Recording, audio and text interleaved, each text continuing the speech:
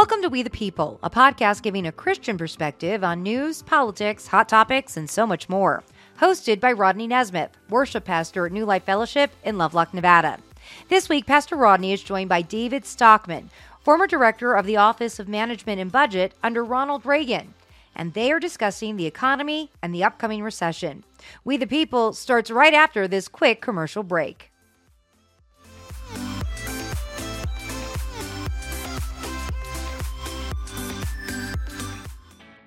At Firehouse Subs, a portion of every purchase helps provide life-saving equipment to first responders across the country. So at Firehouse Subs, we don't just make subs. We make subs that are big, bold, and craveable. We make our subs differently because our subs make a difference. Like our Firehouse Meatball or Hearty Italian Sub. Your choice for just $6.99 each. Firehouse Subs. Enjoy more subs. Save more lives.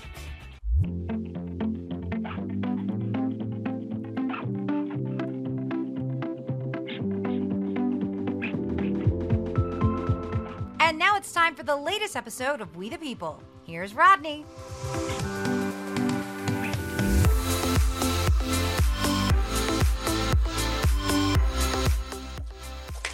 Hey everybody, this is Rodney with the We the People podcast, and glad to have everybody on tonight. And tonight we have David Stockman with us, and he is an author and financial kind of expert guy. So I'm going to let him introduce himself and his book, and then we're going to talk about finances. Go ahead. Okay, happy to be on your show. I've been at it for a while. I started on Capitol Hill in 1970 as a staffer, was elected to Congress in 1976, became part of the Reagan administration in 1980. I was the budget director and one of the authors of his attempt to fundamentally shift economic policy in a more sensible direction. After that, I went to Wall Street. I was one of the founders of the Blackstone Group, which is a large financial entity, asset manager on Wall Street today.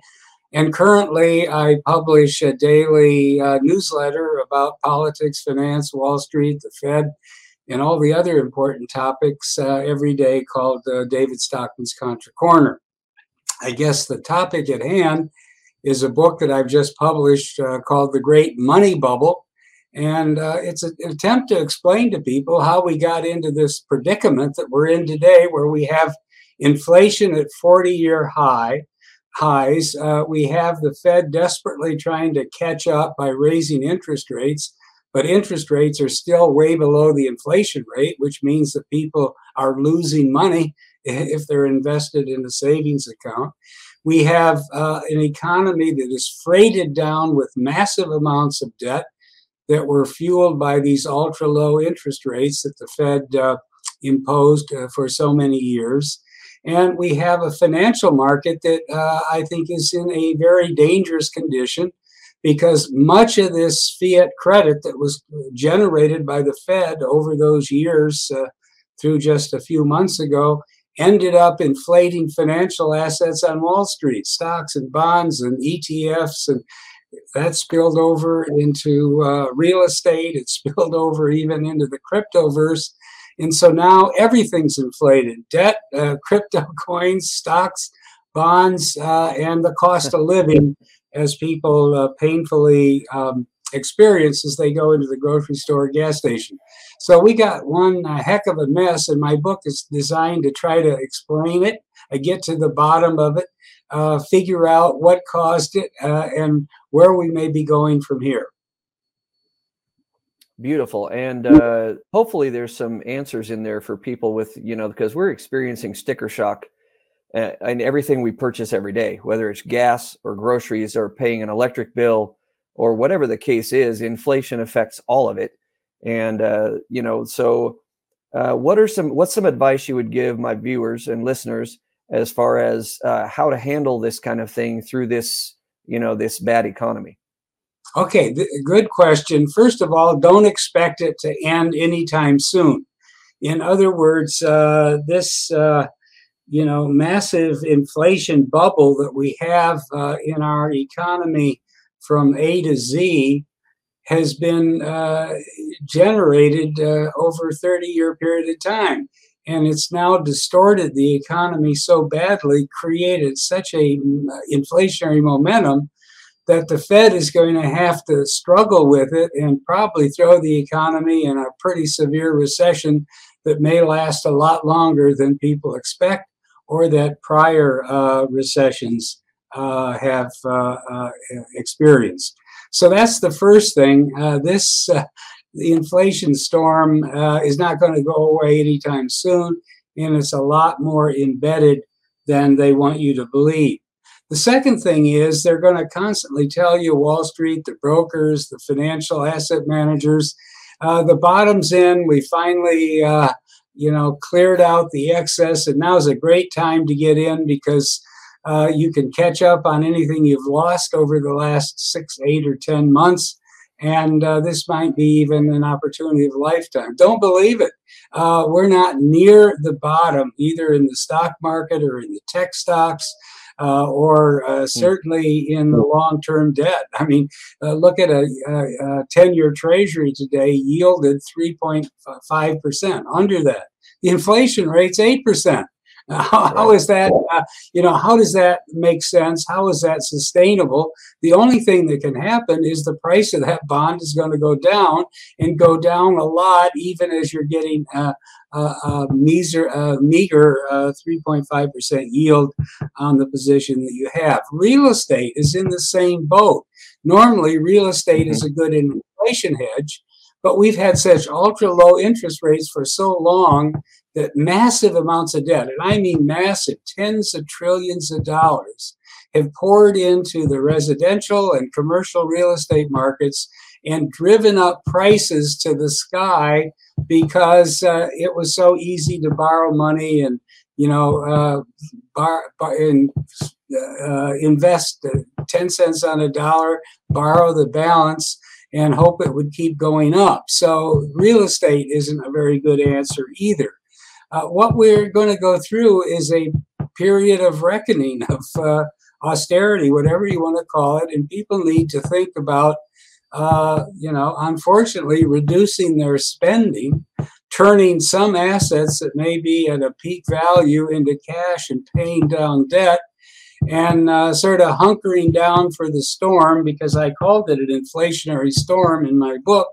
And that's exactly what it is, and it's going to be here for a long time. So you need to take long-term action to deal with really what is a fundamental change in the environment. We've had a party, really, for the last 30 years. We've had massive gains in the stock market, which seemed like an easy way to get rich.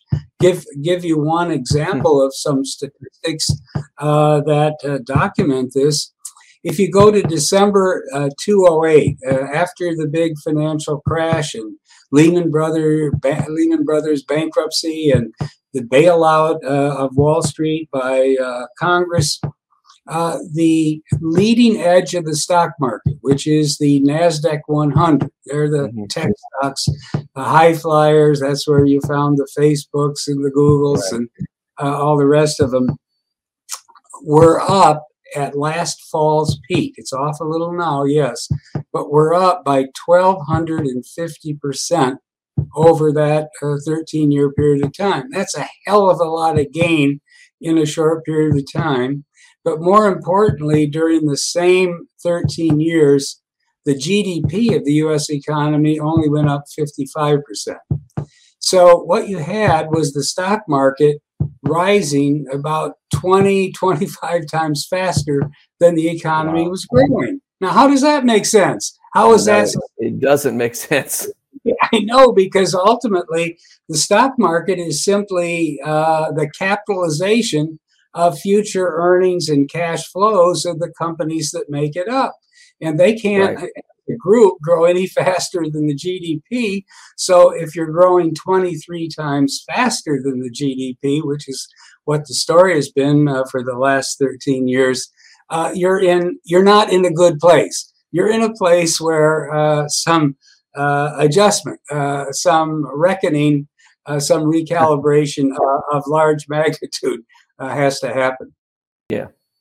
So what does our government need to do to stem this tide of inflation and recession that obviously we're in? Well, first of all, the Congress and the White House needs to recognize and accept the fact that they've been living in a dream world for several decades. They've been spending without much restraint, and they've borrowed all the money, and they've run up the national debt. You know, when I was budget director in 1981, it was under 1 trillion. It's 31 trillion today. You know, I have not been around that long, so in 4 decades, we've had a 31-fold increase in our public debt. And the reason for it was not simply that politicians became more reckless, more irresponsible, became bigger spendthrifts than they ever were before. No, the real reason is that after the late 80s, when Volcker was kind of forced out of the Fed, Paul Volcker, and replaced by Alan Greenspan, the Fed began to monetize the public debt in a major way. And that took the near-term sting out of it. In other words, if you finance these big deficits honestly in the bond pits, then what's going to happen is interest rates will rise considerably. Other borrowers, such as home mortgage borrowers or businesses on Main Street, are going to be crowded out or forced to pay much higher interest rates. And so you get 2 reactions. One is an economic reaction, which is negative. And second, a political or public reaction where everybody starts complaining about the U.S. Treasury and its sharp elbows, crowding everyone out of the debt markets and making interest rates painfully high. Now, the key point is that's how it used to be. And that's what kept politicians meaningfully, or somewhat anyway, honest. They knew if they pushed the deficit too far for too long, you would get that crowding out, you would get rising interest rates, you would get political reaction from the hometown voters in Main Street, and it wasn't a viable policy. But once the Fed started buying up all the debt, monetizing the debt, it changed the equation dramatically. It kept interest rates ultra low, and so the pain didn't happen. It basically eliminated the crowding out because the Fed stepped into the breach and just flooded Wall Street with cheap credit, which could then fund these huge deficits. And so we got away, for almost 2 decades, defying the laws of economics. And that is, Washington functioned as if there was a free lunch, when in fact there was just free money being printed by the Fed. So that was the cause. That's the core problem. And what Washington needs to do is recognize that the Fed needs to be reformed, house cleaned, root and branch, because it is filled with, Keynesian financial engineers who think that just by twiddling with interest rates and buying up massive amounts of debt, they can make the economy healthier. And it's pretty clear what they did was incite a huge, as I call it, money bubble, inflation bubble that we're having to cope with at the present time. So we need a sober Fed. And if we get a sober Fed, then we're going to have a Congress that has to face the music. That is, if you keep borrowing all this money, interest rates are going to choke off the economy and, create a severe political reaction at the local level. If we make those changes, we have a chance to get out of the deep woods that we're in today. Well, that's the next question I was going to ask you is raising the interest rates going to help us short-term or long-term? My view is you have to raise them, but it won't help us. The point is right now, they're under the interest rates are far less than inflation. So if the 10-year U.S. Treasury, which is kind of the benchmark interest rate that everything else more or less prices off from that, if the 10-year Treasury today closed at less than 3.5% yield, and the last inflation report on a year-over-year basis was 8%, then you can do the math, and it basically says that you've got 4 to 5% negative real interest rate. Right. And when you have negative real interest rates for any sustained period of time, the economy doesn't work because it's a giant subsidy for borrowing and speculation and what we call malinvestment or wasteful investment in projects that don't produce a solid rate of return. So that's what you have to get after. It won't be pleasant because there is now 91 trillion of debt on the U.S. economy, 31 trillion at the federal level. And then if you add households and businesses and financial institutions, there's 91 trillion. That's 3.6 times GDP, highest ratio we've ever had. And so therefore, with all that debt, you're only going to dig yourself in deeper if you keep interest rates at negative real levels. In other words, we got to that point. And frankly, it's been in a lifetime. And when Greenspan became head of the Fed, the total debt on the economy in 1987 was 10 trillion. Now it's 90 trillion. So that's how much of the debt has grown just in the last 33 years or so. And it's made the whole system, not sustainable. And that's really what we're up against at the present time. Yeah, that's what, I don't understand how we can continue to keep things the way they're going, continue to spend money like there's no tomorrow and continue to raise interest rates and all these things. And how is this, how you can't realistically look at this and think it's sustainable? I think that's the key point. That is the key point. And when the question then comes to the individual American citizen or investor, and the question is, what do we do? Because an individual isn't going to change the course of policy at the Federal Reserve or get Congress to sober up and stop borrowing so much money. So what do we do in response to the environment that we're in, to the hand that's been dealt us, that most people know is kind of stupid and totally non-sustainable? Well, I think the key answer is to recognize this is going to take years to work through at minimum, that there's going to be no more big booming gains in the financial markets. Those days are behind us, that what I call the Wall Street casino is no longer safe for adults, children, women, anyone, or anyone, old ladies, and that you have to basically adopt a strategy that I call wealth preservation, a defensive strategy, rather than one that is the more traditional, which is the pursuit of appreciation and good, solid, or even high returns. It's just not there. So people need to stay out of the casino. When they tell you the bottom's in, don't believe them, because it's not. If you have big winners, because you were fortunate enough to buy Tesla or one of those high flyers, you should sell the stock and use the cash to pay down your debt and get as lean and financially clean as you can, because it's not a 6-month proposition. It's probably 6 years of very difficult environment that we're going to have to go through. 6 years when any interest we have to pay on our debt will be higher, far higher, really, than it's been in the last 6 years or even the last 16 years.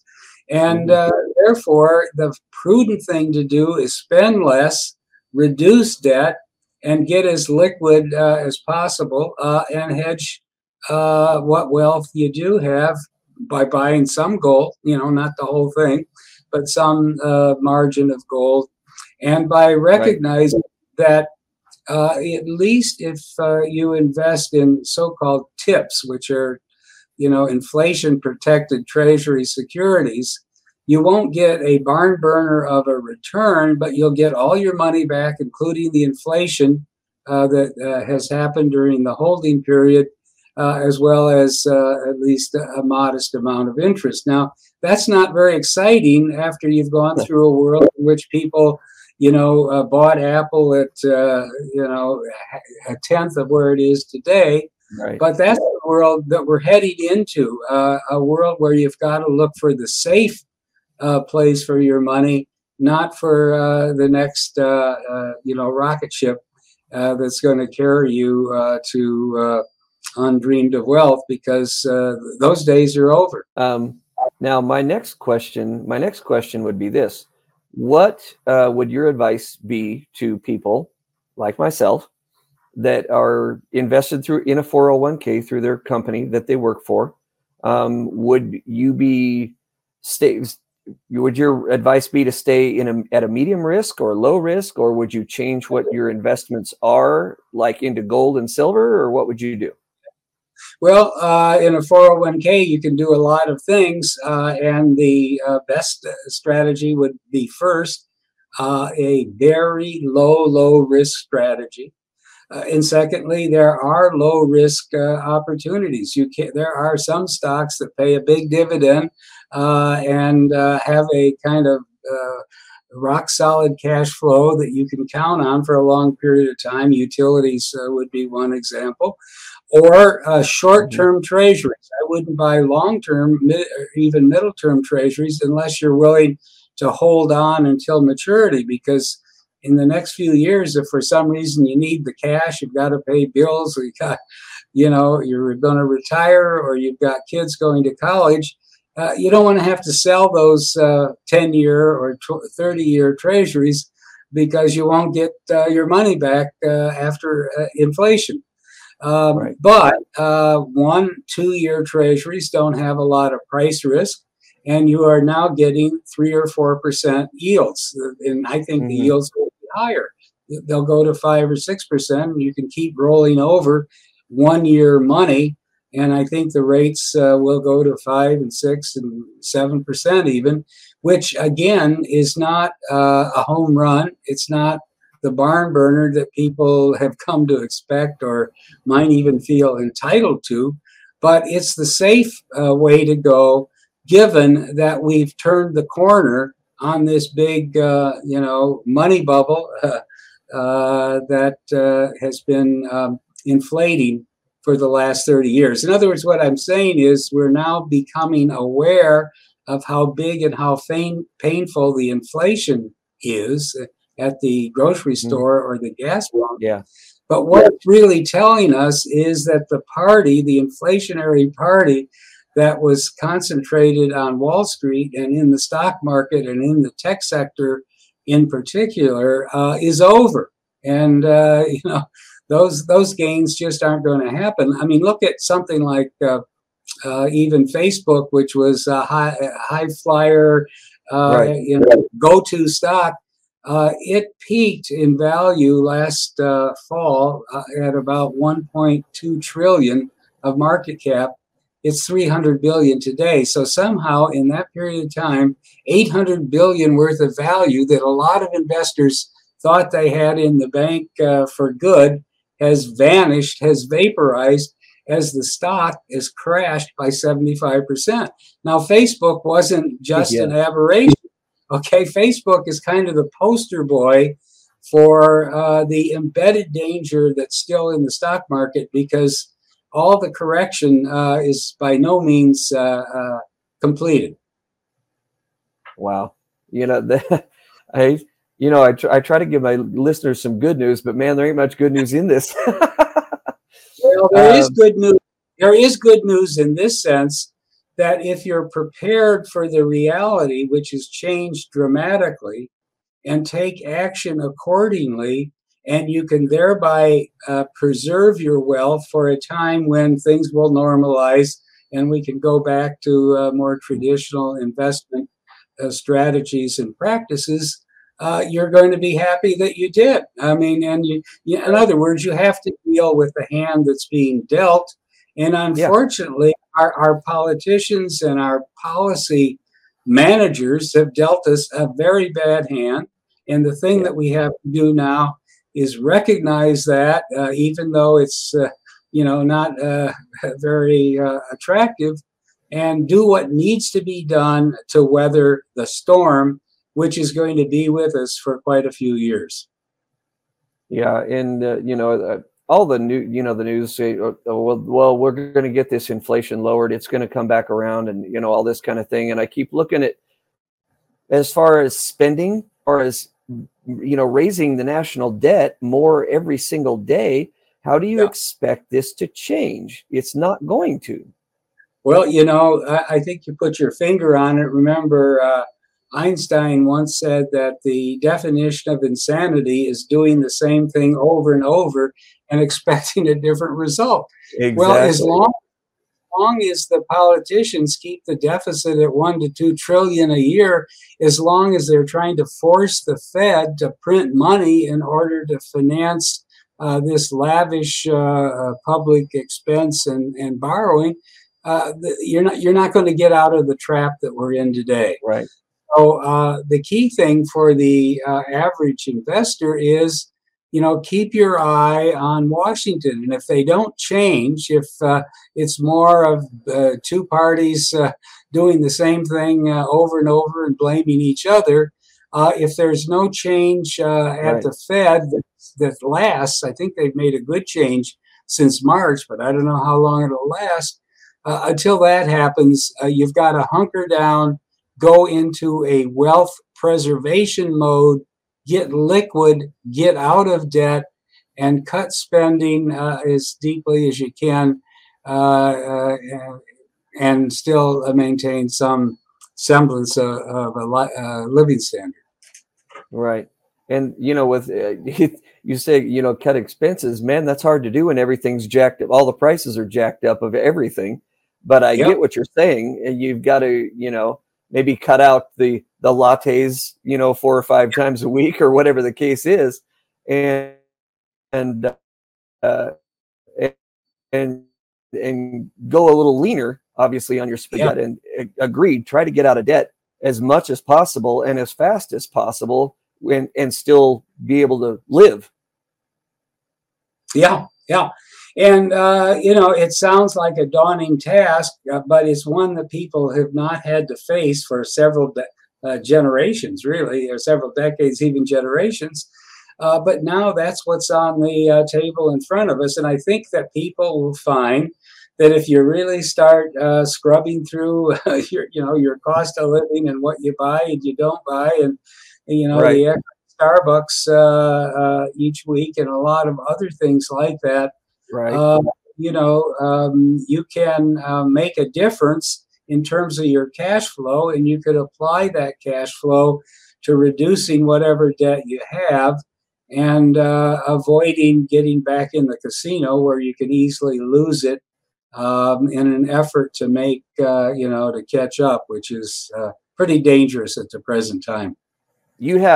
I'm assuming that you have a lot of this information in your book, The Great Money Bubble. Is that correct? Yeah, that's correct. And it's twofold. One, it tries to explain how deeply embedded and long running this problem is, where it came from.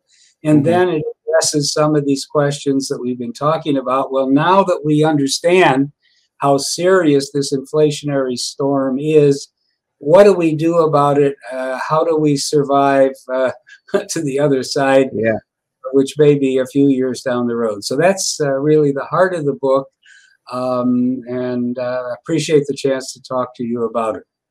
Well, I appreciate you being on and, and explaining these things, because a lot, financial gurus, so to speak, but just deal with our everyday finances in our households, don't have this kind of information at our fingertips. So this book would be a great asset to myself and to others like me that are in this position and wondering, man, what are we going to do? Our costs are going up, but my paycheck isn't going up.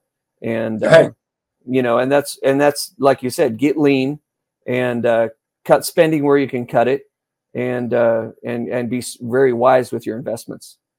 Yeah, and the other bonus is that it's a small book. Hold it up here, and it's 240 pages. So there you go. I try to get right to the essence of the issues, and I hope it was valuable to people that are caught in these circumstances that have nothing to do with what they've done over the years. It's what the politicians and policy leaders have done, and so we've got to cope. That's what it's all about. So thank you very much for the opportunity to talk with you about it. Well, we appreciate it. I appreciate it. My listeners are going to appreciate it as well, with the sound, savvy advice and of somebody like yourself that knows the ins and outs of all these things. So we appreciate your time. We appreciate you being on. And I encourage everybody to go out and get his book and educate yourself on the financial situation we're in, and educate yourself on what to do with your own home finances, and to like you said, weather the storm. So from We the People podcast and my listeners, and we appreciate you being on. We thank you for the book, and we thank you for your time tonight. Very good. Enjoyed the conversation. Thank you. And get his book and help yourself out financially. We've got to be wise in this time, because stuff's bad out there right now. Finances are bad. Like I said, everything's going up. Our paychecks aren't. So we've got to be wise with our spending, wise with our investments. So get Mr. Stockman's book called The Great Money Bubble, and it's available on Amazon and probably everywhere else. So get that book, educate yourself. And from We the People, I thank you for subscribing. I thank you for sharing this. I thank you for listening. And let's move forward. We the People. God bless. Have a great night.